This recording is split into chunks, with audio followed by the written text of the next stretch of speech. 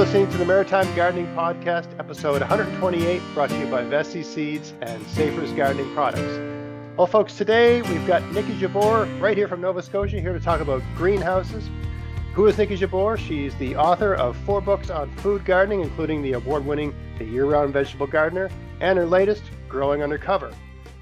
She also hosted the Weekend Gardener radio show on 95.7 FM for the past 15 years. She's currently the garden expert on CBC Radio. For those of you that don't live in Canada, that's the Canadian Broadcast Corporation, kind of like the Canadian version of the BBC. She writes for magazines and newspapers across North America. Her website is savvygardening.com. All this information will be in the show notes as well on social media. And she has a YouTube channel, and it's called Niki Jabbour. So not hard to find. Niki, you've had a lot of big changes in 2022. What's going on with you? Tell us just what's going on with you. Yeah, well, hey, Greg, thank you so much for having me back. It's great to chat. I'm such a fan of the show, and it's great to talk to you again. It's been a couple months now, so this is fantastic. I know. Well, 2022, I mean, gosh, it's been such a busy year. I actually, after 15 years, I decided to step away from my radio show. I know. It's been, I think, I kind of saved the news. I've known about it all season, honestly. But I did save the news until we almost wrapped the season 15. And I think a lot of people were shocked because it's so much fun. I've loved it. I've met thousands of guests, just like you do, talk to people from the UK, from all across Canada, from the US, Australia, so many places. But it's a weekend radio show, which meant that I was working every Saturday, part of every Saturday and part of every Sunday. I know you're doing that thing live. Like, I mean, what I do, I can record it whenever, and it just, I just have to have something to upload on Saturday, on the first Saturday of every month, but I can be anywhere on that date. So it's a completely different commitment, what you were doing there. Well, I mean, and a different format on radio. I mean, like I was on your show once and I was like, holy smokes, this is stressful. I mean, it's super fun. I mean, I was terrible year 1, right? But I mean, you get practice, and by year 15, it was so much fun, 2 hours every week. But for 8 months a year, it's certainly curtailed travel or things like that. So last weekend was the first weekend I didn't work, and I literally didn't work. I just enjoyed myself, and it was fantastic. But I mean, the guys at Rogers, everybody there, all the producers I've had, this has been fabulous. They were so supportive, and I appreciate that they were a little sad to see me go. And again, great opportunity for me, and it led to so many opportunities for me. But I also am still on the radio on CBC. Yes, you took Marjorie's spot. Yeah, they invited me to do that back in spring. I mean, gosh, I listened to Marjorie since I was probably like 12. And I remember I met her in person when I was probably like 16, and one of her new books had come out, and it was like meeting a rock star. It was amazing. I met her at my work for a period of time. We had a sort of lunchtime gardening club. And nice. And one of my coworkers knew her. So she had Marjorie in to answer everybody's gardening questions. And this was just like maybe 3-4 years ago, right? Okay, nice. Yeah, she's so knowledgeable. So also so charming. Yes. And like usually the gardening show or the gardening club, I was sort of like the person doing the talking. Not when Marjorie was there. She just took over everything. I was just sitting, you do everything. It's fine. I love it. And not like not in a like it's not like she imposed herself. No. Just the situation imposed her. Like it was just everyone just needed to listen. It was just what I mean. Like it was So it was great. I could listen to her all day long. Yeah, I mean, I was working at a bookstore when she did the book signing, and I was just like 16 and just kind of like working the cash register. But my boss is like, all right, just go back and sit with her, and you can take care of all the fans and keep things going smoothly during her book signing. So that's what I did. And then I kept asking her questions like, what is mulch? All these things that I had no idea back then. Yeah. So fun. So there's that. But what about books and other things? Oh my gosh, you sound like my publisher now. Get writing. I mean, my last book came out, about a year and a half ago, Growing Undercover, and it's done really well. And it's about part of the topic we're talking about tonight, greenhouses and using different types of garden covers to reduce pests and weather damage and extend the season and just grow healthier plants. So, which is what I do. So yes, I might write another book at some point relatively soon, but I haven't decided yet. But One of the projects I have been working on, working on it the past year, is a new calendar, which I know is probably going to come out backwards for you, but the Year-End Vegetable Gardener 2023 wall calendar, which is Okay. now in stores and online. And then we've just finished the 2024 one, so that'll come out next late summer.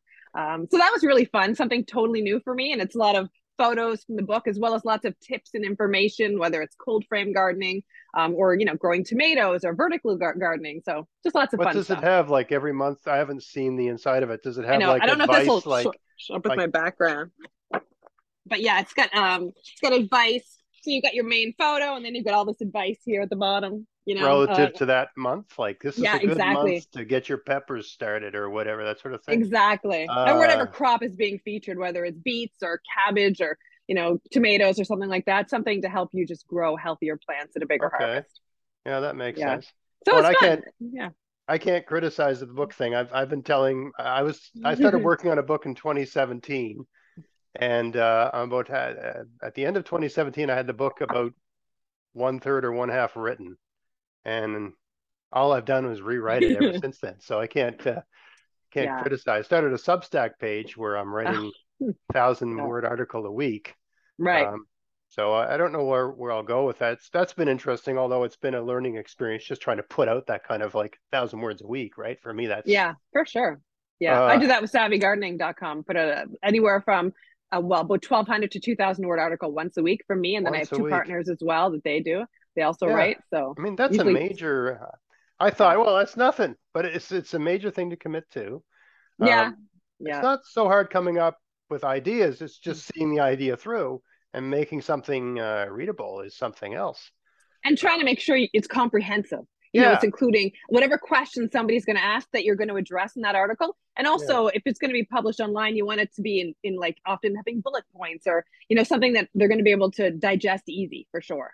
yeah. So That's what I like anyway. it's been a learning. I think by developing the discipline to do 1,000 words a week, I think if I can translate that into getting the book done. And I was actually thinking about, ever heard of like in the old days, they used to have like serial novels. Oh, Uh, yeah, for yeah. sure. Yeah. So So like fun. science fiction magazines, you'd publish a chapter a month or something like that.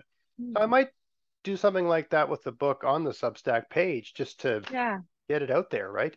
Um, Yeah. I mean, when I work with a publisher, like, so I've all four of my books have been with Story Publishing, who are just, I mean, they're amazing. They give me deadlines. So yeah. I have 1 year or so to write the book. And at the end of that year, it better be done. So, Wow. the first 6 months, you're kind of like, yeah, I'm going to tap away a bit. And then the last 6 months, you're just like, it's just like flying like fire. You know what I mean? You really got to get that done. That is terrifying. Yes. Uh, But a lot of publishers, though, are 6 months now. wow. I couldn't even imagine that. That'd be a lot of pressure. I know. So yeah, exactly. So Yeah. I would have. I don't know how I would have pulled that off. Was that a Um, deadline? Honestly, I don't know if I could have done it. So I do work well with deadlines. that's what most writers say that they need a Yeah, deadline. we totally do. I'm a Um, procrastinator. Let me so tell you. Oh, look, I got to clean the toilets. Yeah. yeah, well, yeah, exactly. So we usually clean up the house if we have a house guest. We clean the house the Yeah. morning that their guests are coming over. Of course. What else are Yeah, you supposed to do? exactly. So today we're going to Yeah, talk about greenhouses, and you have one in your garden, which I assume this is a I picture of your do. garden in the background. It This is a is. picture of your Yeah. greenhouse. So how long ago did you build the greenhouse and why did you build it? So this has been in my garden for about 5 years. Okay. And it's a walk-in polytunnel. It's 14 by 24 feet. It was a polytunnel kit. And I mean, I've had walk-in structures before. I think I got my first one when I was probably about 17, and it was literally like a metal like tent structure covered in like clear poly, and it was like $150 from a local store, I and it see. was flimsy. But I still got to start seedlings in it. I got to start my plants, like putting them out 6-8 weeks earlier. So it did teach me that the power of having that level of protection in a garden. So when it was time to put a new structure in my existing garden, I wanted something that was big enough that it was going to provide us with lots of food all winter long. And I can tell you that when you're looking at greenhouses, if you can afford it in your budget, go as big as you can, because you Goes will use up every square inch of that space. right, I right. was overwhelmed when we covered it, and I walked in and I'm like, how am I going to fill this up? Well, it took a week.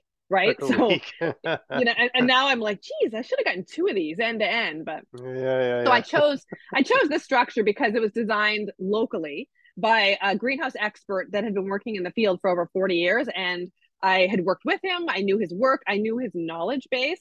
And Right. he designed this structure. It's a professional grade greenhouse designed for a homeowner like me. And I knew it would, take hurricanes and nor'easters and It snow looks like a loads. very So like sound, yeah, elegant design with the dome structure, right? it So is. yeah, So it yeah. works. And then I paid a bit extra for the front to be polycarbonate instead of just soft poly because I wanted it to look nice in my backyard as well. Uh, But totally worth it. so when you say polycarbonate, you mean like a plexiglass kind of thing? Yeah, so I it's a see. twin wall Lexan polycarbonate. So it's got, Ah, yeah, Lexan. two layers with I air see. pockets in between, which Oh, also increases the heat retention of the structure. yeah. So you get the extra Yeah. insulation with that. Yeah. Um, I mean, like you probably, I would have loved a glass greenhouse. Something beautiful and gothic and stylish. But when I compared the price per square foot for a glass greenhouse compared to my polytunnel, at the time when I bought it like 5 years ago, it was about, $2,500 for the polytunnel versus the glass greenhouse estimate I got was 160,000 for the same wow, size. So I was like, that's like a fancy cottage. yeah, I So would live yeah, there. very Yeah. fancy. Actually, my Yeah. first house Mine was too. my first house, which we bought in 2004, was cheaper than that. Yeah. Yeah. Mine too. And we bought ours in 2001 and I'm still living in it. So Oh, yeah, yeah. Well, you got in at the right time, I'll tell you. I know, Because eh? Can't leave last couple now. of years, not so good. You're not going exactly. I got a couple questions here about greenhouses. I Yeah, got some of my questions and then some viewer questions as well. I solicited sure. them a few days ago just to see what they wanted to know. So, I mean, the first question I have is because I agonize over having one every year because I know I only have so many spaces on my property where there's good sun, Yes. and so I contemplate putting one in my garden, but then that space would be greenhouse and not greenhouse. It would be not garden. Right. So the first question is like, who should have a greenhouse? Is it right for everyone? Like, is it? Sometimes I think because my Mm. garden is so big, a 2,500 square foot garden, it kind of makes Yeah. sense to have it would complement it to have a greenhouse. And every year I think Mm. about it, and then I just say, oh, screw it, and I don't do it. Mm. But Yeah. yeah, how did you decide to get one other than being a, famous garden person and sort of having a big garden and having a garden Well, show and stuff? well, I mean, I wanted one because it was one of my goals. Like have used them before, I've gardened in them before, and the goals that I had for my garden was to increase my year-round harvesting. Of course, I use cold frames, I use mini hoop tunnels, I use deep mulching, I use cloches, so I use lots of other little structures. But I wanted to really up my garden game and go bigger, and I wanted to increase, how much food we produce in a year. So the fact that was one of my garden goals. So I would think about if you're kind of weighing the options, well, evaluate what are your garden goals? Like, what do you want to Right, get out of your garden? So, right. a walk in structure, whether it's a greenhouse or a polytunnel like mine or a geodesic dome, there's one actually just across the street from me, That just sounds well in the other cool. neighborhood. It Yeah, is amazing. It's featured in my book, Growing Undercover. right. I mean, it allows you to get a serious head start on spring by depending on the structure, by months or even just a couple weeks if it's just a smaller tent-like structure like I started with. We live in a cold climate. The way that I've been able to grow peppers, eggplants, melons, tomatoes, it's 6 weeks earlier in spring and the 6 weeks earlier start to the harvest. I'm still harvesting tomatoes now from my unheated structure, and it's mid to late October, and I've already had 4 hard frosts. So that doesn't usually happen here in Nova Scotia. I'm Yeah. still harvesting peppers and eggplants in there, and ground cherries, and other types of warm season vegetables. Again, Wow. no heat in there. It's also a really comfortable working environment. I mean, I've been using cold frames for 25 years, but going up in February, to harvest greens from a cold frame, it can be a little wet and cold and damp and whatever. Yeah, But yeah. you walk in your greenhouse. Like the first year, I think I did live in there. Like I worked up there. The Wi-Fi goes up there. I wrote a book in there. I mean, I'd have tea every day up there. I mean, I was in there all the time because it's always, even in cold winter, usually if it's sunny out, it's above freezing and it's mild. Right. Um, and then if you're Wow. thinking about how much food you want to produce, well, a cold frame is great. I love my frames, but they produce, a small amount of food in a 3 foot by 6 foot frame or a 3 foot by 4 foot frame, whereas a greenhouse, so much more space. So, and of Yeah. course, it can be flexible. Like in my greenhouse, I have two raised beds along the sides. I have a little patio in the back because, again, I want to sit there. And then in the middle, it's like empty space. But normally, like right now, it's full of grow bags, which had vertical tomatoes and things like that are still going. I Cucumbers are see. done. But I could take those grow bags out. I could put in another, raised bed there, or I could change how I do it every year. So it gives me flexibility to adjust the design inside the structure. So I see. it's been fantastic. You got Yeah, to do yeah. it. Yes. If I could find Yeah. someone, just give me one for free, a sponsor. I'm sure maybe we could chat Vessi Seeds up, and maybe they'll do me a solid.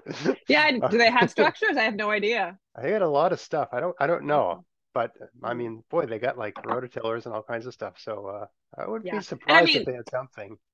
there's certainly there's a lot of different structures out there. So and we can talk with this as we go along, but just make sure you pick one that meets your needs. You know what I mean? Yes. And the growing conditions where you live, and the seasons you want to use it. So a flimsy structure is probably going to be more of a headache Right. than a help. I think I'd probably want something at least 6'6" at the peak because I'm 6'4". Okay, So, yeah. so I'd be all hunched over. You And I've got definitely my, would. Yeah, yeah. I've Because got mine my. is 9 feet, I think, in the middle, 10 Oh, feet, 10 feet nice! maybe. Wow, Yeah, you yeah, could do yeah. jumping jacks in there. It's perfect. I have. I use I need a ladder, for when as summer goes on for harvesting the tomatoes at the top, or still training them vertically and pinching out suckers and stuff. I have a little step ladder I use. This is perfect because that was my very next question. So let's segue. Um, Yeah. so the question was, do you use it for anything? I always think of a greenhouse as like this thing that you grow stuff in like March and April, Right. and then you move stuff into it in September so that it can continue to go. What Mm. do you use it for during the height of summer? I think July and August when it's so hot. Do you have It things is going? so hot. What's going on in the greenhouse at the height of summer? It is. I like to fill, like when I give talks, I have some photos I show of my greenhouse that are, and I can send you some, Greg, if you want to pop them into the show notes if people want to see them. So, Sure. like, in spring, I've got the side beds planted with greens and quick growing root crops, like, new baby carrots and baby beets and turnips. But then in summertime, I put those, again, the grow bags down the middle. And I have 16 feet of grow bags I use. They're filled with a mix, of course, of some good high quality potting mix, as well as lots of manure and some organic fertilizers. And then the tomatoes get tucked in there, usually late April, early May. And I get such a head start on the season. By the time the ones that go in the garden are going out, the other ones in the greenhouse are like 2 feet tall. So, Wow. I grow lots of heat lovers in there, and every square inch of the vertical space is used up by midsummer because the tomatoes are like 9 feet tall at that point. The cucumbers and melons I grow down the middle are growing vertically, and they've reached the ceiling and are branching off, and I'm adding other twine and strings for them to climb up on. Cucamelons grow in there. I also overwinter artichokes. As you Right. probably know, our season here is not hot enough for artichokes, which are Oh, zone 8, maybe right. 7B. But in my greenhouse, they overwinter. So I get artichokes starting in early May, late April, and they're like giant, like beautiful globe artichokes. Wow. So I do overwinter some tender things in there. But of course, I'm growing, vegetables in there all the time. But in summer, even though you think you wouldn't want it, it is just packed with vegetables. And, we get an early start to that harvest of the warm season crops, the eggplants, the peppers, again, the melons, tomatoes, cucumbers. I do grow a few zucchini in there as well, just for fun. And then that keeps going. Like I said, there's still tomatoes there now in mid to late October. So it's pretty phenomenal what it does in the garden. I was going to ask you, I had a question, your plastic versus glass, but I think we Mm. already figured that out given that it's about a 10-to-1 price differential. So I think glass Well, is probably not, it's so yeah. expensive that you use glass if money is no object. Yeah, 100%. And I mean, glass is definitely, it has better light transmission. Like a single layer of glass, the problem with a single layer of glass is that it doesn't hold heat very well, so it's not very energy efficient. It's also breakable. Glass, Yes. even though it lets a lot of light in, it's very breakable. So if you have any trees nearby, if you got kids playing with baseballs, glass, if it breaks, it's just no fun And trying to pesky replace teenagers that. with the long hair and the rock and roll music. Yes. Terrible, isn't it? Golly. Yeah. So, I mean, if you had double paneled glass, that's more energy efficient, but it's I think that'd be the most Yeah. expensive greenhouse. So, you have poly, like my poly on my polytunnel is greenhouse poly. It's rated for 4 years. It's UV treated, so it doesn't break down in the light. And it's already 5 years old. I'm hoping to get one more year out of it before I replace it. But you can also use like you mentioned earlier, polycarbonate, the hard plastics. You can get single layer, you can get twin wall, like I have on the end of my polytunnel. You can get triple layer, you can even get 5 layer. So the higher, though, the more layers you have, the less light can pass through it. So you are Right. losing some of that light, of course, which is okay if you're in a hot climate and you're trying to maybe grow things not so hot. But here, twin wall is what I would want to go with. I see. Well, and I think like even with my plastic domes that I just put over my garden Yeah. beds, so I can sort of turn each bed into a something like a cold frame. Yep. Um, I find, I mean, that's just 6 mil poly that you get at a hardware store for using in the walls of a house, right? Mm. And I find they last about 5 years. Then you have to start putting little bits of like tape on them to tack up, almost like a guy who's shaved, with all the little bits of toilet paper. Yep. So they start to look unsightly, but you can squeeze an extra year or two out of them. So if you Easily. can if you can get 5 years out of that, As which is long as it's not UV not built, stabilized. Yeah. when it's not. I mean, it's meant to be inside a wall, so it doesn't I'm have any of those surprised. properties, right? So and you've got like that, it's not steep, it's sort of flat, so the Yeah. ice cakes on. It gets a real beating, but I squeeze about 5 years, so I wouldn't be surprised if you get double what it's guaranteed at. We'll have to I, see, I'm but I'm being careful with it. So yeah, yeah, I yeah, hope so. But yeah. like I mean, yes, you can buy cheaper polyplastics, even things like drop cloth. And I've used all of those different ones. They just don't last as long. So the greenhouse plastic has been worth the investment for me. Yes. But the best way to get it is if you go to a supplier, like Halifax Seed, and they have a damaged roll. Often Yeah. you can get it for a better price. Or you Yes. buy it with a group of people, like a garden club or some fellow gardeners, because they're usually at least 32 feet by 100 feet or 40 feet by 100 feet. So, Right. I mean, you can share a lot of that plastic with people. Right. Well, Yeah. my next question actually is something you alluded to earlier, about things like tomatoes and peppers and eggplants and stuff like that.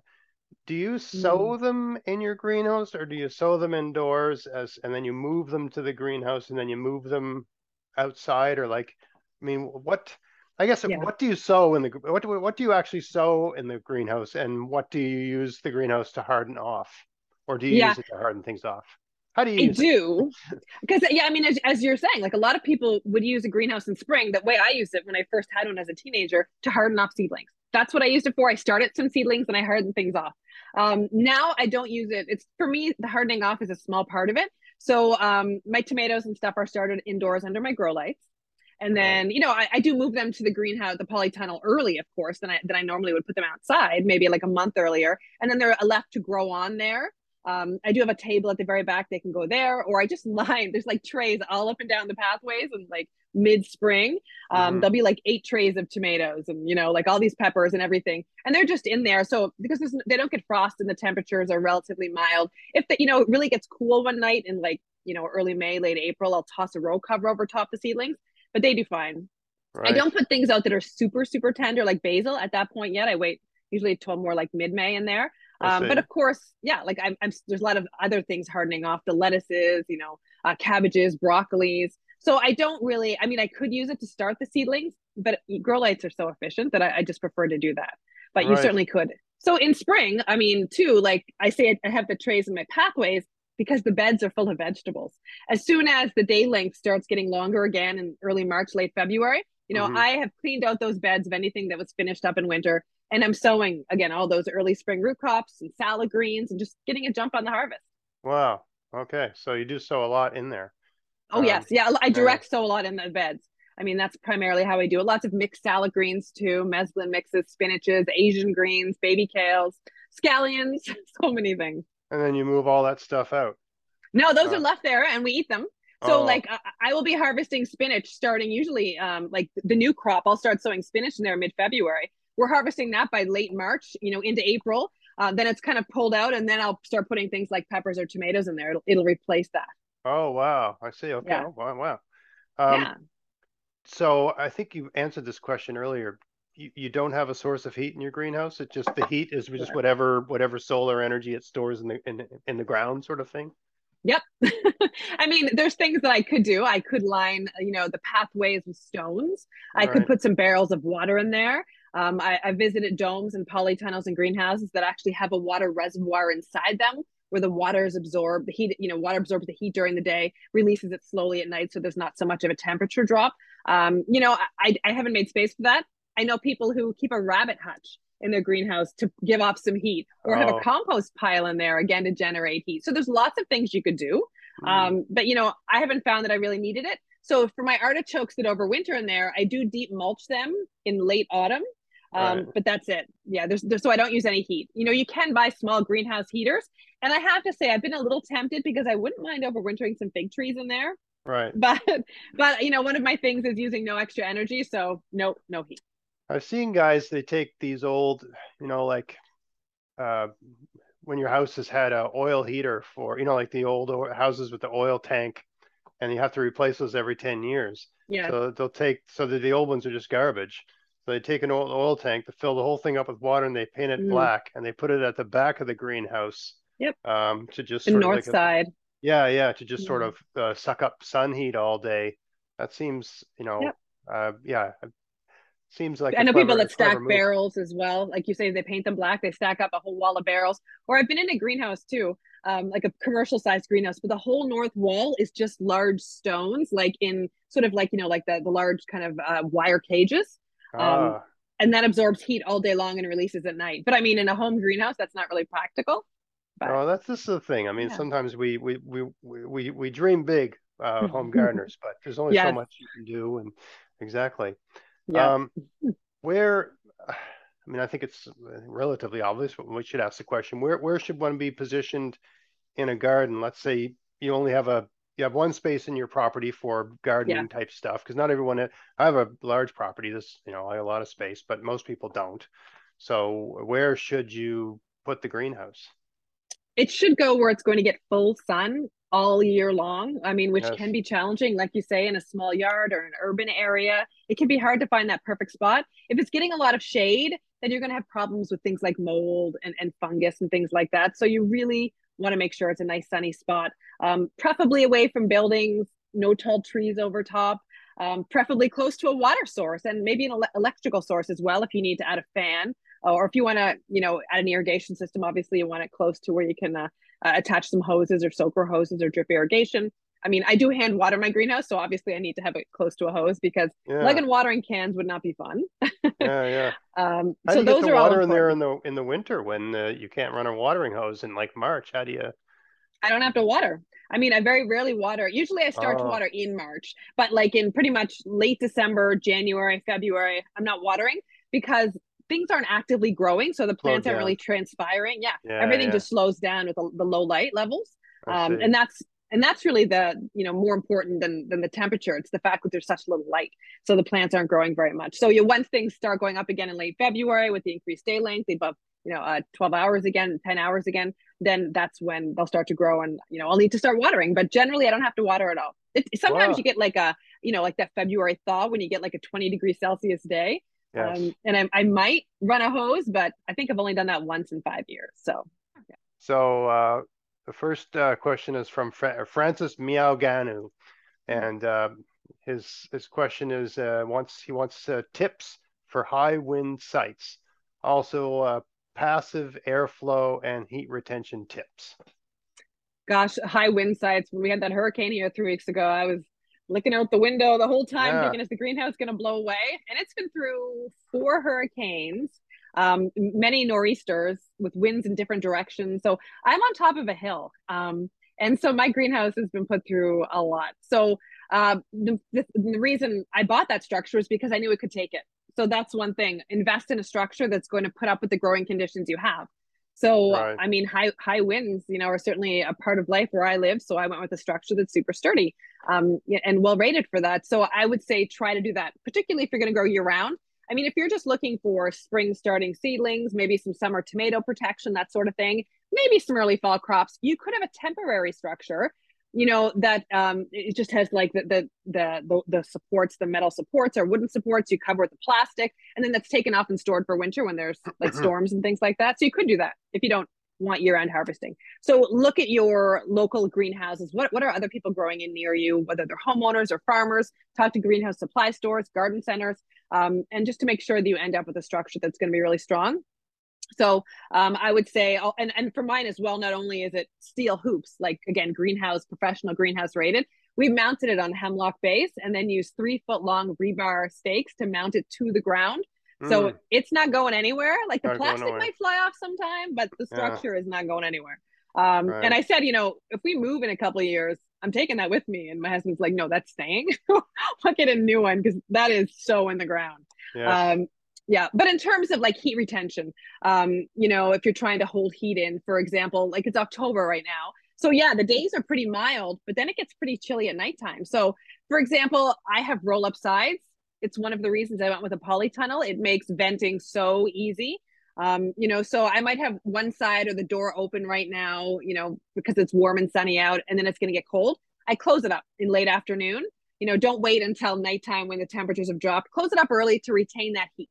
Uh, You could also have a poly, like most professional greenhouses, if they had a polytunnel, they would have two layers of poly and an inflation kit fan to keep like a layer of air between those two layers. So you could do that as well. That certainly retains a lot more heat, but then you need an electrical source, and it's going to cost more money. So, I see. but that's an option too. And you and I already talked about sort of different ways to, preserve heat and retain heat, whether it's rocks or bricks for pathways, water reservoirs, things like that. I think you said passive ventilation. Well, Well, just that's my roll up.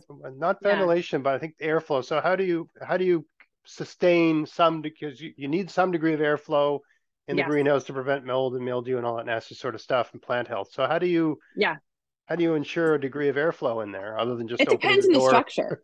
Yeah. stuff, right? Yes, but it depends on the structure. If you have like a glass or polycarbonate greenhouse, then they will usually come with vents, like roof vents that help allow air to vent out. They might even come with a fan. So you might need a fan depending what type of structure you have. And they come on maybe a couple times an hour, depending on the temperature and the humidity to get the air flowing. But for me with the polytunnel, I just roll the sides up. I mean, air flows very well through that. I do have two windows in the back. I also have the front door I can open to. But I find the roll up sides just make it very easy to vent, and make sure the air flows really well. What do you do in February? Oh, then it's closed. But in February, I'm not worried about airflow so much because I'm more worried about trying to keep all of the heat that's in there during the Uh, day. So yeah, I'm not worried about airflow in February. There's not really plant diseases happening in February. it's The too temperatures are too cold cold. for real problems. Yeah, yeah, I There's no guess. slugs either, Greg. Yes. Well, and I also think like with I found this in our house as well because one of our rooms has a cathedral ceiling. Oh yeah. Um, I think when you have that dome, and especially when there's a certain volume of air, I think Mm. there's almost a natural air turbulence because you have got the sun shining on this side, so one side might be a bit warmer than the other side, and it just creates. Um, Yeah, for sure. I think there's a natural air turbulence in a dome. Yeah. I love the dome shape, and I think there's also something to be said with regard to high winds. You see, Mm. I've seen some of these actually right down in like Prospect and Terrence Bay, um, right by the water. People have these glass A-frame greenhouse, and I'm like, man, you are I know what asking you for mean. it with it because I mean it's just 90-degree wall, whereas what you've got, it Yeah. can take it's made for wind, Yeah, really and is. it goes up, but then like this, so it sheds wind very easily. I mean, a type of structure that sheds wind the best would be a dome, a geodesic dome, and Yeah. you can DIY your own, but you really need to be very good at math, Yeah. or you can buy a kit. So I would Yeah. suggest buying a kit. The neighbors that have one that I know, they have a kit. They bought a kit. I think it was 26 feet in diameter. So it's like 13 feet in the middle because it's half the height is half the diameter. And then they Right. have it on a 2 foot high knee wall, I think it is. So it's like Right. 15 feet in the middle. And my gosh, like tomatoes in there in like May are like 10 feet tall. It's crazy. It never freezes Man. in there. And it's triple twin wall or triple polycarbonate. So it's very insulating. Well, you've almost, I mean, last year I had you on, or last spring I had you on to talk about transplants. And Oh yeah. I don't usually do transplants, but I actually did some. And it How'd it was the go? first year I ever got peppers in my garden. Like I've Oh had a hell good. of a time getting them to grow because it's just so foggy and miserable here. So I Yeah. used a variety of pepper that Lee Reich recommended. He said Mm-hmm. grows fast, sweet Italian. Oh And yeah. I started them in 1st of March and carefully put them out, hardened them off according to your instructions. And we're still eating them. Like we have a It's ridiculous amount of amazing. peppers, right? Now eggplant didn't go as well, but I didn't give it the prime real estate. Like I have like best spot in the garden. Yeah. Oh The yeah. peppers were That's the near greenhouse. That's why you need a greenhouse. greenhouse. Yeah, so maybe. Well, and I'm thinking in my head of ways I could just make one using course, you can use mini hoop tunnels for sure. Yeah, just being clever with something bigger than what I just go bigger, a bigger version of a hoop tunnel. Yeah, I But mean, you can get a metal bender as well. Like I have one to bend 10 foot long metal, like a tubing sort of conduit, thing. conduit, That's yeah, the word. It's a yeah. hard word to remember today. Yes. So you can bend that over top, and mine just makes perfect 4 foot wide, short pieces. But you can get them 6 feet wide as well, and get longer pieces of conduit. Or even just bend it so then you use a center connector, and you can easily make a walk-in polytunnel Oh, I that can way. tell you, I'm percolating right now. Um, Or PVC pipes with connectors. I mean, PVC, I see people do that. It's I not was, quite as strong necessarily, but 3 season greenhouse. these are the sort of things if I'm trying to get asleep in bed, I'll start engineering That in my head, right? would keep me awake. Yes, no, that's like I get because you think of it's something you'll think about like all season long, and you Oh yeah. in your mind's eye, oh, how do I solve this problem? What do I do about that? And I can spend a long time thinking through something like that. For sure. All right, the next question is from Viola McShannon, and the question is, what's the best small greenhouse for a Hmm. backyard? Maybe I think she means dimensions. She says maybe 6 by 6.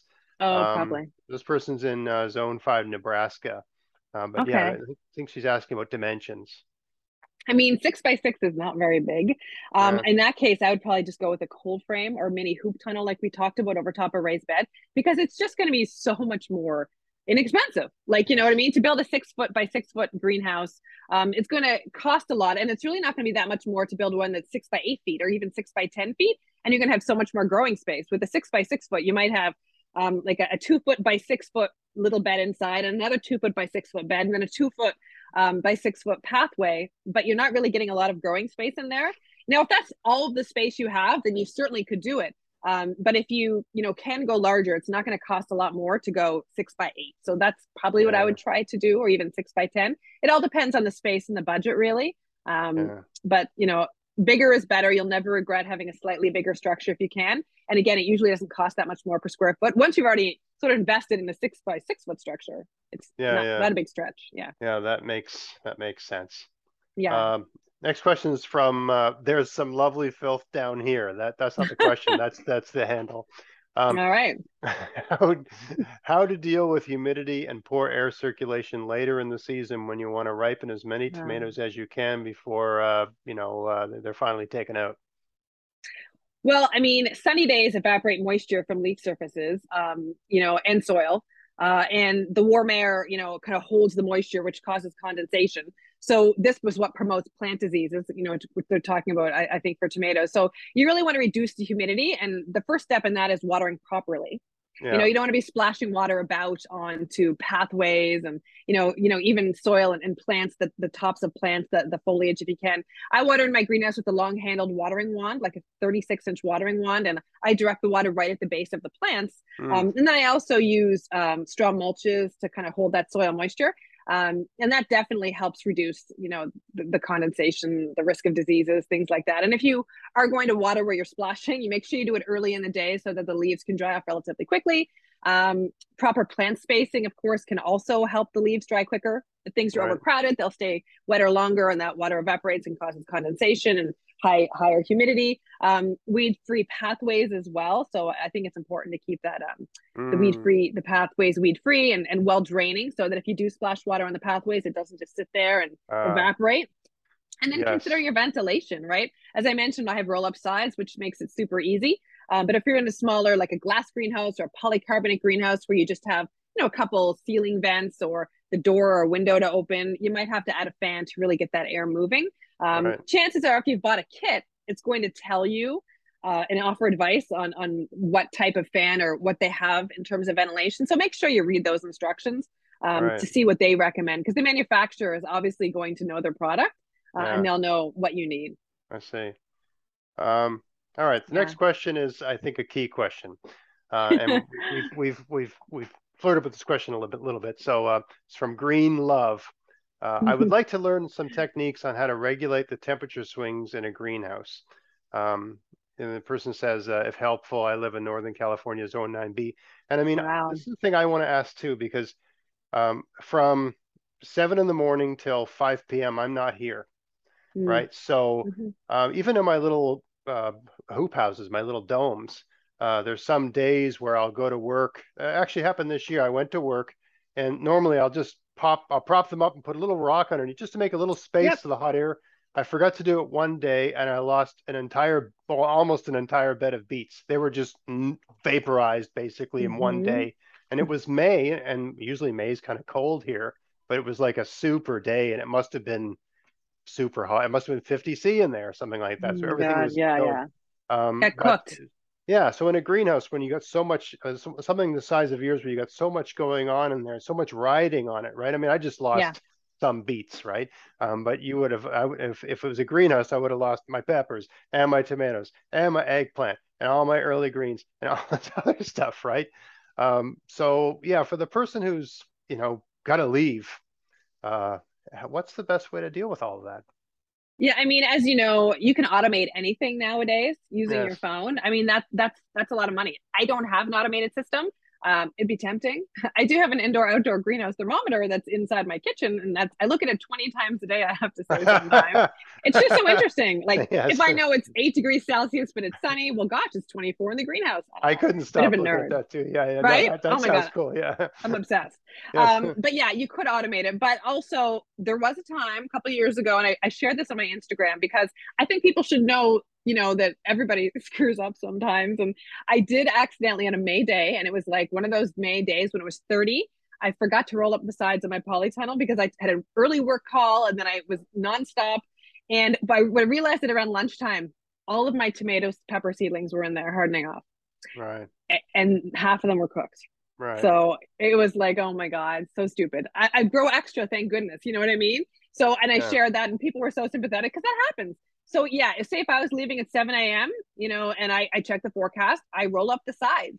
Even if it's cool in the morning, that's probably going to be just fine. I always err on the side of venting, whether it's a Uh, cold frame, my polytunnel, a greenhouse, because plants that are grown slightly cooler are going to be hardier than those that are yeah. grown slightly too warm. Because, plants grown too warm, they get a lot of fresh green growth that's easily damaged and cold. So I would roll up the sides. I would open the door. I would open the windows. So like the Roof shock and vents. the variation would actually help the Yeah. plant sort of get ready for what's coming. Yeah, so I mean, I would do that. And then, when it got hotter later in the day, not a big deal because you've already opened your greenhouse or your polytunnel and there's air flowing through there. So you wouldn't have to worry too much. I've always thought Yeah. I can I can conceive in my mind of a device that has a thermostat that is solar, that's battery operated, that when the internal temperature of the greenhouse hits a certain temperature, it just opens a vent near the peaks, right? Well, they have those Like a two actually. vents that just open, because I don't want to have to check my phone on some stupid app. No, I just want like, oh, okay, it's hot now. Let's open up a little bit. Oh, it's getting cold now. Let's close back down. Like that yeah. would be. There was a thing like that. It uses beeswax, I believe, and it just when it Beeswax. gets to certain temperature, they open up, and you can use them for cold frames or like greenhouses to open the windows in greenhouses. So, I think even Halifax Seed sells them, or greenhouse supply stores. You can buy What them are these online things probably. called? Automatic louver openers, I think it is, or cold frame opener. You'll have to look it up. But they've had those for many years, a couple decades, because I know someone who used one when I was just starting using cold frames like 25 years ago. Huh. Yeah. But Okay. I mean, there's other things you can do too. You could be using in a warm climate, you could be using shade cloth too, right? And of course, their growing season will be different than ours. People in very warm climates, like 9B or 8B, I think you said was the zone, they're growing tomatoes not the same time we are in July and August, because those are very hot months there. They'd be growing tomatoes in like March, April, and then maybe again in like September, October, or even into November. So their Yeah. growing season would be slightly different than ours. But using shade cloth in a greenhouse, some people would use a greenhouse whitewash to paint, like a glass greenhouse to decrease the amount of sun that's coming in there. Or if you had something like triple wall polycarbonate, that's blocking some of the sun that's coming in as well. So there's Right. lots of other things you can do as well to reduce the heat and temperature in there to eliminate hot spots. Right. Right. Right. That makes sense. Yeah. Um, okay. So the next question, those are some good ideas. Um, and I like the advice, just always err on the side of venting. That's, Yes. I Yes. don't know why I haven't arrived at that. Because yeah, there's times I think, oh, well, because there's so many days where Yeah. I want it to be as hot as it can be. You You know what want I to mean? push Like, it. yeah, like Yeah. I think, well, if I open it up, it's not going to be, but but then you lose everything because you don't do Yeah. that, right? And the So, light's more important than the higher temperature because, again, high temperatures are going to push out soft growth, which invites things like aphids as well. So, yeah. yeah, That's I true. try keep her cool. Yeah, good advice. Um, all right. This one's from Sabrina. And this is not what you've done, but I'm sure you have some ideas. What's the best way to inexpensively build a functional greenhouse? Yeah. Well, I mean, mine was pretty inexpensive, compared to some of the other options, like a polycarbonate greenhouse. And what I paid for my 14 by 24-foot polytunnel was pretty much the same thing. Some of the garden centers were offering for like an 8 by 10 little polycarbonate like structure that was not very windproof, or you know what I mean? They're a little flimsy. I think this is Um, like a DIY. yeah, so you Uh, can DIY, like you and I mentioned, bending pipes. You can DIY using pallets. right, There's a gentleman down in Hubbard's that has a couple pallet greenhouses he built himself and covered with polycarbonate, old windows, greenhouse poly. right, Um, I wouldn't buy a cheap product. Like you can go online to some of these websites and buy really inexpensive, flimsy greenhouses, and right. maybe they'll last a season or two, but they'll last for like spring, summer, early fall. They're not going to go into winter for you. And again, you might just get that 1 or 2 years out of it. I don't know in the end if you're going to be paying more for that. But Right. as well, like I want to use less waste in my garden, less Yeah. plastic. And if I do buy a plastic product, I want it to be incredibly durable so that I Yeah. can use it for many years. Because again, we should all be using less plastic. So that's part of my garden mantra is just try to be mindful that way.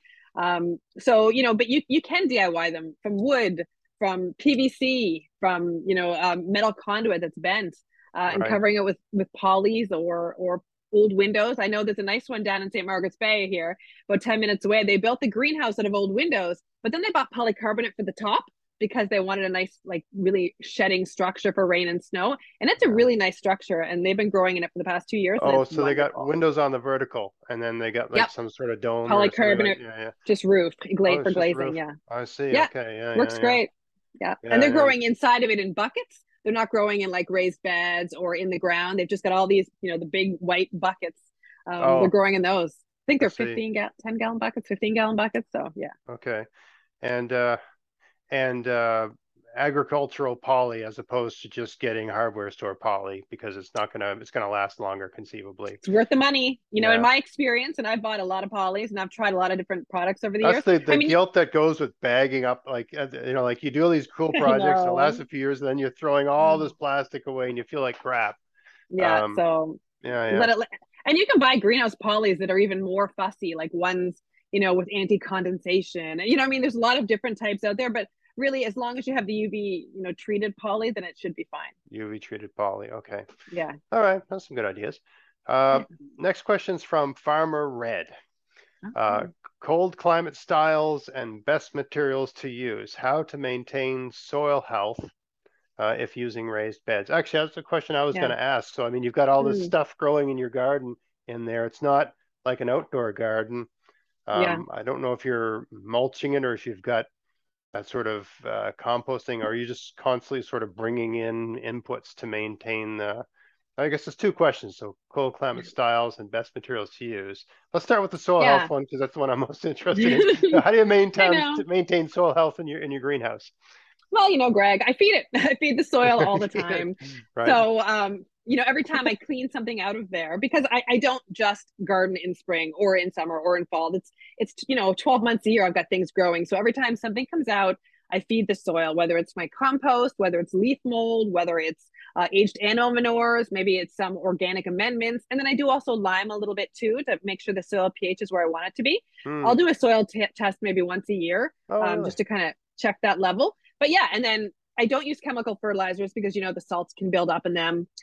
When I water, I try to deep water because my beds are pretty deep. Like they're not high; they're about 8 inches high, but the soil does obviously go down. So I want to make sure the water goes all the way down because rain doesn't get in there. So Yeah, I do yeah. try to make sure I deep water to maintain all the microorganisms that are living in there, that they have the moisture that they need. Right. But yeah, other than that, I treat it like a regular garden. I feed the soil regularly; it gets watered. Yeah, it does well for me. It's been 5 years and things are thriving. Do you ever get, this is a question I had on the top of my head.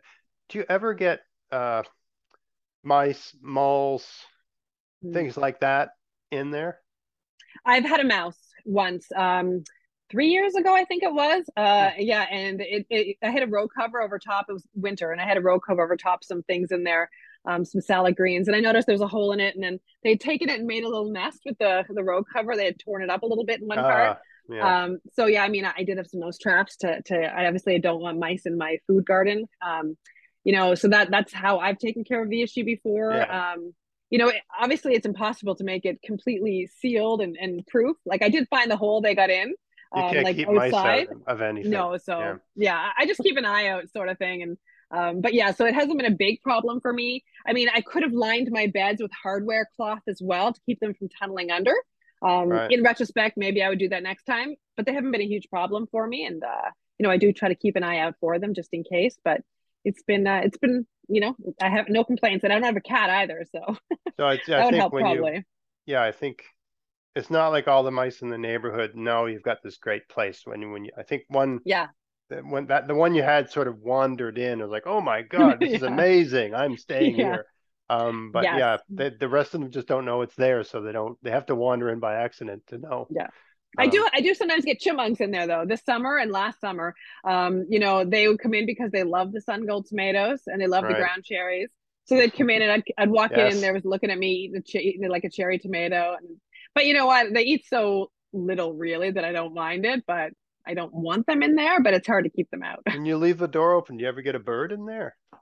I've had a bird in there, but I mean, usually the sides are open at the same time, so it can get out very easily. I Okay. get a lot of dragonflies and bees in there as well. But of course, when these creatures are out, the sides are open, the windows are open, the door is open, and they get out pretty easly. So, although I there's a see. couple spiders in there, so sometimes they do get stuck in the spider webs, but Yes, yes. the spiders are beneficial. So what are you gonna do? Well, Nature.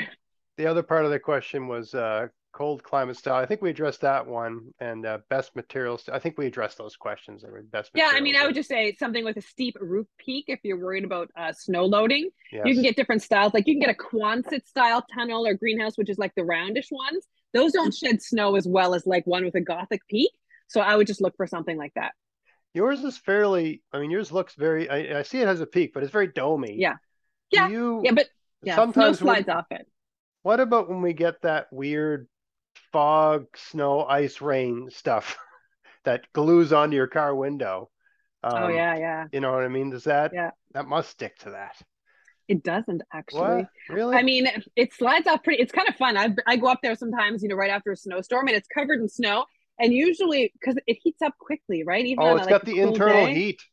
It's like a So car with a heater on. So you've it got, melts and then it yes. slides off. It's like a snow avalanche. But you do get snow Uh, piling up the sides when we have a heavy snow winter. But that's just insulation, so that's not a it's bad thing. insulation. It's got Now it's there got was once, internal heat. Yeah, you've got yeah, bioactivity going. It's always warmer inside there than outside. So there's always a yeah. differential. So it'll slide off. It will And early snowvalanche. on, when I first had it, I had a soft bristle broom, and I would kind of go up and because I was worried about it. But then I was like, why am I doing this? It's sliding off It within just like a few comes minutes. off. I So see. So as yeah, soon as so the no, I sun don't. comes up and things Yeah, warm up, things happen. That yeah, makes a lot it's of really quick. sense. Yeah, Okay. Yeah, that makes a lot of sense. Yeah, because with yeah. my smaller domes, they just don't have Oh yeah, no. it's a microclimate, but it's not a large microclimate. I think the larger the microclimate, the more synergy you get with we were talking earlier World today class, Greg. about the World class. world-class synergies. Um, that's an inside joke, but Yeah, uh, but yeah, I know. I think there's probably a what would you call that? Like a mathematical relationship where For sure. for the larger it gets, you get an exponential sort of, Higher volume of warm air and such. yeah, But and you get, honestly, even with mini hoop tunnels or cold frames, if I get a bit of snow on them outside, I don't really mind because again, that's insulation. It's not like in January and February oh, those crops are growing inside so much. So if I'm not going to harvest for a couple days, that snow is just going to keep them warmer. So it's not a big deal. yeah, the snows. I mean, you got the igloo effect, right? So it's Yeah, exactly. there's no downbeat or Yeah. no As downside. long as it's not like 2 feet of snow, which is going to crush the structure, then you're fine. Yes. Yeah. Um, okay, the next question, our last question is from Gene Snow, apropos of our last topic. I believe Gene actually used to live in Nova Scotia. We had a Gene Snow here that was an urban farmer. So talented. I wonder if this is the same one. Because I think these last couple of questions are from YouTube. are Okay. from no I, from I, Facebook. So this would be the oh, okay. Facebook. There's more Hi, Jean. locals. It might be the genes. No. All Um, right. Awesome. the other question is, what is the best way to keep vegetables warm throughout winter? My greenhouse is Yeah. solid structure, and I have raised beds. Um, what's the best way to keep the hardy veggies from freezing? Yeah. No, I no, mean, no. raised beds. She says her greenhouse is solid, and she has raised beds just to keep Okay. hardy veggies from freezing. Right. I mean, depending how high the raised beds are, I know people that have like really like 2 foot high raised beds in their greenhouse, and obviously they're more exposed to the cold air, so they're going to freeze quicker. So my raised beds are only about 8 inches tall, and they don't freeze at all in my polytunnel with no heat. So if they're really tall raised beds, that could be part of the issue. Right. And my beds are also made from 2 inch thick hemlock, which is also very insulating. And of course in winter where I have root crops and salad greens in them, I do put mini hoop tunnels with just like wire hoops, 9 gauge wire hoops and covered with row cover for like a sort of like a tunnel inside a tunnel. So that Yes. helps keep them nice and protected. And the soil, again, it doesn't freeze. I've But if the seen that soil, tunnel inside the tunnel thing before. It's a yeah. great idea. Yeah, it makes a lot of sense. And I mean, you can buy 9 gauge wire at your hardware store. I clip it into the size I want, row cover, pretty easy. If the beds are really tall and you're trying to prevent them from freezing, I mean, you could put straw bales up against them, bags of leaves. If you have styrofoam sheeting from another project or packaging or bubble wrap, you could put some of that around it too. That actually works pretty well, especially bubble Right. wrap. So that would help. And then maybe if you're having trouble with the really cold temperatures in the soil, then you could stick to the most cold hardy vegetables like, scallions and leeks and kales and, Asian greens like zucchini savoy and mosh and spinach. So I would stick to the most cold tolerant vegetables just Yeah. to ensure success. Things that are marginally hardy maybe won't do so well for you. So stick to the ones that really can go the distance in winter. Well, I've also found like with kale, because I leave my kale out right up until like December. Yep. And I found that the kale can handle freezing solid. I mean, so frozen that it's almost brittle, right? Yes. So Yeah. it can handle freezing overnight. And I find with the kale, as long as the soil doesn't freeze, it can Yeah. freeze overnight. It'll freeze overnight, thaw out, and then continue growing a little bit during the day. But Mm-hmm. it's when the soil freezes that the kale starts to die, probably because it can't draw water from the soil anymore. Yeah. So with And it the depends on the hardiest, variety. Like certain yes, kales, like winter boar or red boar or red Russian or winter white, they're more cold tolerant than something like dinosaur or, uh, kale, yeah, the which is not, lacinato, yeah, yeah, yeah, yeah, yeah, yeah. yeah. I Love it. agree. I mean, it's gorgeous. It's delicious, but it's It's not as cold delicious. hardy. So if you Yes, want something to really go the distance, then I would definitely pick the winter hardy ones. And you can put a mini hoop tunnel over top of them, a cloche, or even mulch them with straw. yeah. And they will definitely keep going all winter long for you, even in an open garden. One, I gotta say, I mean, this is a little off topic, but it's somewhat related.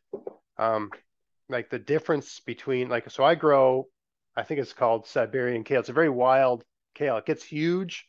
It's Right. like red Russian kale, but the stems are white. Okay. Okay. Yep. There And is a it's white my Russian too, though. it's one year I got red Russian kale from Halifax as a transplant. Yep. I planted those, and some of them survived the winter and went to seed, and I saved the seeds. I've been replanting and saving seeds from that every year, but they never were red again. They've Amazing. always been white since then. This just Hmm. almost looks like a Swiss chard in a weird way. Yeah. Anyway, the funny thing is that all summer long, whenever I harvested these, my wife said they tasted terrible, and my Yeah. kids sort of just ate them to be good, like to be good to get the dessert, but and they weren't good, right? No, And no. we just had some yesterday for supper, and they were I had the leftovers for lunch today at work. I was like, oh my God, this kale is amazing. It's amazing Yeah. how much better it tastes We don't when eat you've it in had some summer. cold. It's not yet. I've Yeah. decided this year, I might even write an article about this, that I'm done because I've done videos on like how to make summer kale taste good, like blanching Mm. it and different things like that to get the bitterness out, because Yeah. it is almost a waste of time to harvest it in the summer. I mean, Yeah. I mean, if it's losing leaves, and the leaves get taken, the lower leaves get attacked by snails and some things like that. So Cabbage worms. I feel Yeah. like you should be Yeah. harvesting it or working with it, but it's practically inedible in the summer by comparison. I mean, it's edible, but the difference between the summer kale and the October, November It is so much better this time of year. And that's true too of, things like leeks and beets and carrots and parsnips. And it's because, the starches are transformed into sugars by the cold temperatures. It's sort of like a natural antifreeze by the plant. So that's why it tastes so much better now. Yes. Well, and I also think there must be something going on because like they're bitter in the summer, and I think they're producing like a poison to keep was Like it higher oxalic sulfur acid? compounds. Yeah, no, all these sorts of things, right? To keep the, to decrease pest predation, but Yep. they don't need that. I mean, it's not like they're making decisions and but they On don't a need. chemical level there. Yeah, yeah, Yeah. exactly. I mean, so it must just be the case that I mean those things are not needed in October. And I mean, slugs aren't coming out at night in October Yeah. because Yeah. it's too damn cold, right? Yeah. So yeah, what a Thank difference, God. It's so much I better. know. I've It's got so much these better. I've got these cultivars Yeah. of dandelions that I keep in my garden. Okay. Um, Like, are they um, cultivated types? Like yeah, French I can't remember. dandelions? Punto, I think it's called. Okay. They're Yeah. they're an Italian dandelion. So you know, in April they're okay, and then the rest of the summer they taste like poison. Um, Right. and then I was out in my garden just this last weekend, and I snapped one off, and you eat dandelions, they don't taste good usually, right? Yeah. Um, so I Very snapped bitter. one off and chewed on. I was like, this doesn't have a bitter taste anymore. So I was going to do a video this weekend on like the difference, right? This is when you want to harvest. Anyway, I was out the other day; they were all gone. A rabbit got into my garden and ate No. all of them. I They mean, like this know. is They like know the truth. these things are like hosta, right? So Yeah. it's Yeah. a Yeah. big Totally bouquet confident. and it's gone, except Oh for my like so. God. So there was like the outside leaves and the inside leaves. They left the crappy outside leaves. Ate all the They'll nice probably inside. grow back. Cover So the mini hoop tunnel. They'll grow back, but still, that's frustrating. yeah, those rabbits know their stuff. It's like they were Oh my waiting. God. They're Yeah, right really. next They to saw the you doing it. yes, exactly. Well, they're right next to the edge of the garden, so the animals do walk like there's basically a game Oh trail yeah. all the way around the perimeter of the garden. So things are always walking by. Yep. What's in there, Me too. I Yeah, know you it's do you have a fence around frustrating. your garden? I have an electric fence, You yeah. have an electric fence. You're And then I electrified. have a chicken wire fence around the bottom because the day after I put the electric fence in, I got groundhogs. So the deer stay out now, the rabbits stay out, and the groundhogs stay out, knock on wood. Well, that's the thing. I have chicken wire around the bottom, but I don't. I think it's not well. They can tunnel under it. It should be sunk at least like 6 inches down. And mine's not, but it still seems to keep them out. Yeah, But it should be buried at least six there's a inches or a foot. there's a flaw in my system somewhere because they seem to get Yeah. in and destroy things, not all the time, but periodically, right? Probably the Uh, same one. More bunny. It's exactly. bugs. Bugs bunny. Oh Yeah. man. Well, Yeah. I think we've killed off all our questions. Is there anything else you want to say about greenhouses? Anything we didn't cover that is top of mind? Gosh. I think we covered all the points that I would have wanted to for greenhouses. We talked a lot about the structures and caring for them and the different plants and how you can use them and Yeah. picking the right type and where to put it. So yeah, I think we covered a lot of ground. Okay. Well, maybe you'll inspire me this year like you did last time, and maybe I'm trying to think of where I Yeah, want to let's do give it. up. I have to sacrifice space in the garden to do this. I know, I did too, but I don't regret it in the least, You gained. I did. It's about your goals though. I mean, the amount of tomatoes I can produce now is unbelievable. So, Yeah, yeah. Well, and I do the one thing I is lacking now is the one thing I haven't gotten a good harvest yet is the eggplant, right? We really like it. yeah. Like we love the whole family loves eggplant. Yeah. Especially considering like the grocery store sells one Oh my kind, God. I know. I when there's know. like hundreds of kinds, right?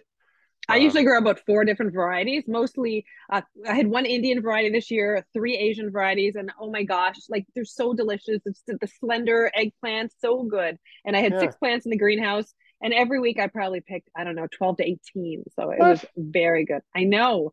I was so much, but my mother-in-law, my husband's Lebanese, so she makes the most wonderful dishes from it. Oh my gosh, so Did good. you have the eggplant in your greenhouse all summer long? I did. I mean, I do grow in the garden, but this year I didn't.